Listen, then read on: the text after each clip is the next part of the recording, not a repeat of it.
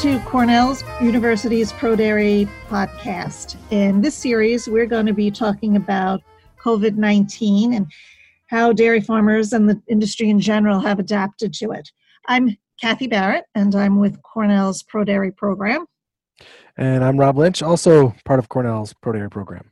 Today we have Dr. Tom Overton with us. He is the department chair for the Animal Science Department at Cornell University, as well as the director of ProDairy, and of course a nutritionist who's done a tremendous amount of research in this whole area of dairy cattle nutrition. So he was an ideal person for us to ask to come and talk to us a bit about what we can do as far as managing the milk supply on farm. So Tom, if you would just take a minute or two and give us some of your thoughts on the issues that we're facing right now, and then before we get into the specifics, that'd be great. You know, we're in unprecedented times, at least from anything I can think of anyway, here in the industry, and we've got concerns relative to certainly the dairy economic side. We've got concerns relative to disruption or shifting of milk supply, milk flow, which has caused problems with surplus milk, at least, you know, certainly some dairies in the Northeast, other parts of the country.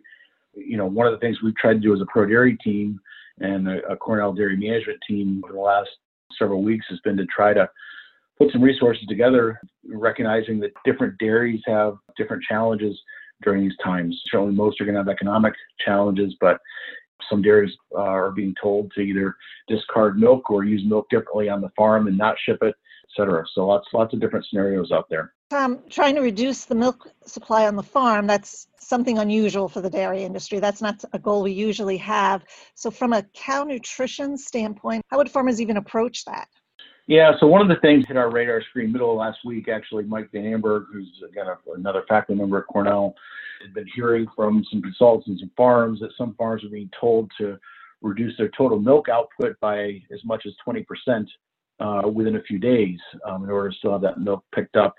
That then led Mike, Julio Giordano, and I to put together an article focused on, you know, how do you reduce total milk output on the dairy? Frankly, an article we never thought we'd ever write.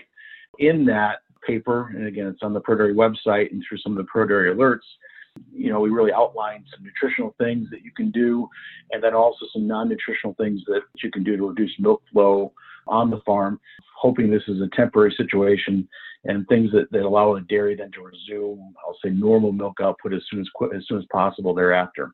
Yeah, I mean, some of these measures, we want to turn the tap down, but we want to be able to turn that tap back up when the time is right. So the nutritional stuff that we talked about, you know, really focused on perhaps in these cows in mid to later lactation, we can push forage levels up, and that's not assuming a dairy has the forage inventory, and maybe bring overall milk yield down a bit that way, but do it in a way where still have balanced diets overall, and we're just simply trying to reduce the nutrient supply to the cow. Again, trying to stay away from making drastic changes to what we're doing in, say, our transition cows or lactation cows, hoping to not short-circuit their lactations from a nutritional standpoint. So I think, again, nutritionally, we want to make sure those early lactation cows and the peak cows, they're truly getting what they need to keep that lactation going.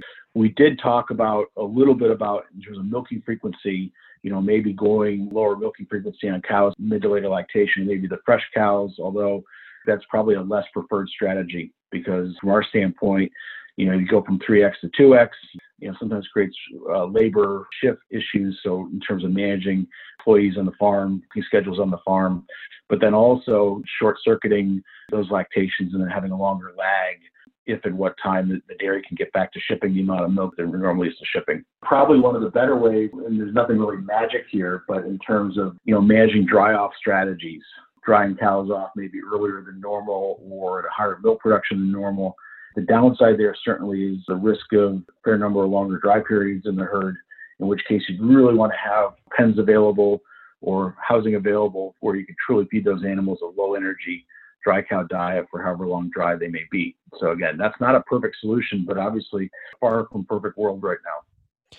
Yeah, I mean, it can very quickly cut down on the amount of milk getting shipped, but at the same time, we don't want to create metabolic headaches later on when these cows sort of fatten up for an extended dry period, become hard to manage when they calve in next time. Yeah, one of the things too, back to the nutrition side just for a minute, the changes in diet and later lactation, considering, really dropping starch levels down to maybe under 20% even in the diet, and pulling some non-forage fiber sources to try to manage some body condition of those cows. One thing you certainly would be concerned about if you drop milk yield down, energy balance is going to be different in those cows, and they tend to gain body condition. And so we certainly don't want to see a lot of fat cows all of a sudden in the pipeline coming through transition.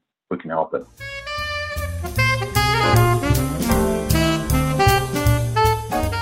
Yeah, so something else that came up last week was some conversation around feeding this excess milk back to the cows as part of the TMR.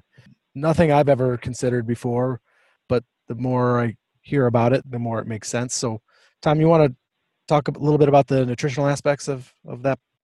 Yeah, so this hit our radar, as you said, Rob, this hit our radar screens last week. And we were starting to get asked about as dairies that were being told they were going to need to discard milk or pump milk into the storages, concerns about how much milk could actually be applied out to the land, which, again, there's some new guidance out of DEC and Ag Markets on that. The topic came up, well, why don't you feed it? And it was interesting, again, never hit my radar screen before. Of course, lots of dairies feed milk to calves, right? But in terms of feeding milk back to lactating cows or mature cows or even heifers, that really hadn't hit our radar screen before. So we did some legwork on it with Ag Markets and otherwise, and confirmed that in New York State, a dairy farm can feed milk back to its own animals. However, if grade A milk from one dairy were to be fed to animals on a different farm, it actually would need to be tested for antibiotics based on the pasteurized milk ordinance by either an independent lab or a milk processor. So on-farm testing would not be sufficient in that case. In terms of nutritional value, right, you think about milk as, about 30% fat, about 20-something% protein, roughly similar percent sugar on a dry matter basis. Obviously, it's 87% water or thereabouts. And, we think about milk as being Mother Nature's perfect food. And so the same things that make it a perfect food for people also make it a perfect food for bacteria, right? So we would have some concern relative to bacteria in the TMR, milk being an excellent growth medium in there, leading to potential issues with TMR stability or off odor or heating of that TMR. That probably places some limits in terms of how much milk we could really put in there. One of the things I put in the article last week that we published on the ProDairy website was that milk to lead to no less than 42 to 44% dry matter of the TMR. Okay, maybe being a little bit more conservative than folks who put whey in. Of course, you're probably not going to feed both whey and milk in the same diet. And it just, because of this lack of stability and supporting bacterial growth, it's a pretty reasonable practice to feed refusals to other groups of animals, but maybe in this instance, not a good idea? Yeah, I don't think I would, just because I am concerned about the stability there of that TMR. What's that TMR like on day 2 and even day 3 after the milk's been added to the diet? There are some options potentially out there for adding acids or preservatives to either the milk or the TMR. But, again, we don't really have a lot of experience, frankly, with working with those directly at this point. And each farm kind of has their own unique challenges from a contagious disease standpoint. And so there's some pathogens that can be found in milk, shed by cows. And so each farm should consider that as a potential risk. Is putting this milk in a TMR mix going to increase the risk for by herd or not? So, each farm's kind of got their own set of circumstances to consider. Yeah, I think certainly farms could do some bulk tank culture just to understand what is in their milk. You're probably better positioned than I am to comment on that, Rob. I certainly think that farms should really be paying close attention to milking hygiene, things like that, trying to minimize any load. Yeah, salmonella organisms come to mind. And if we knew that we had animals shedding on the farm, they're shedding everywhere, including in the manure, which we can control. They're probably contaminating their water troughs, which we have a harder time controlling. But is this another point source exposure that we want to take on if we do find it in the herd? And again, I think it's always a good idea for a herd to have the discussion with their nutritionist, with their veterinarian, because you really do want to account for those nutrients in the diet. And again, want to have the herd veterinarian looped in as well. Thanks, Tom, very much for joining us for this podcast. That was very good information for us. Yeah, thanks for having me. And certainly, everybody that listens to this, hope that you are well, remain well, and that your loved ones, families, employees are the same. So we're going to finish up here now with this episode of our Cornell Pro Dairy podcast.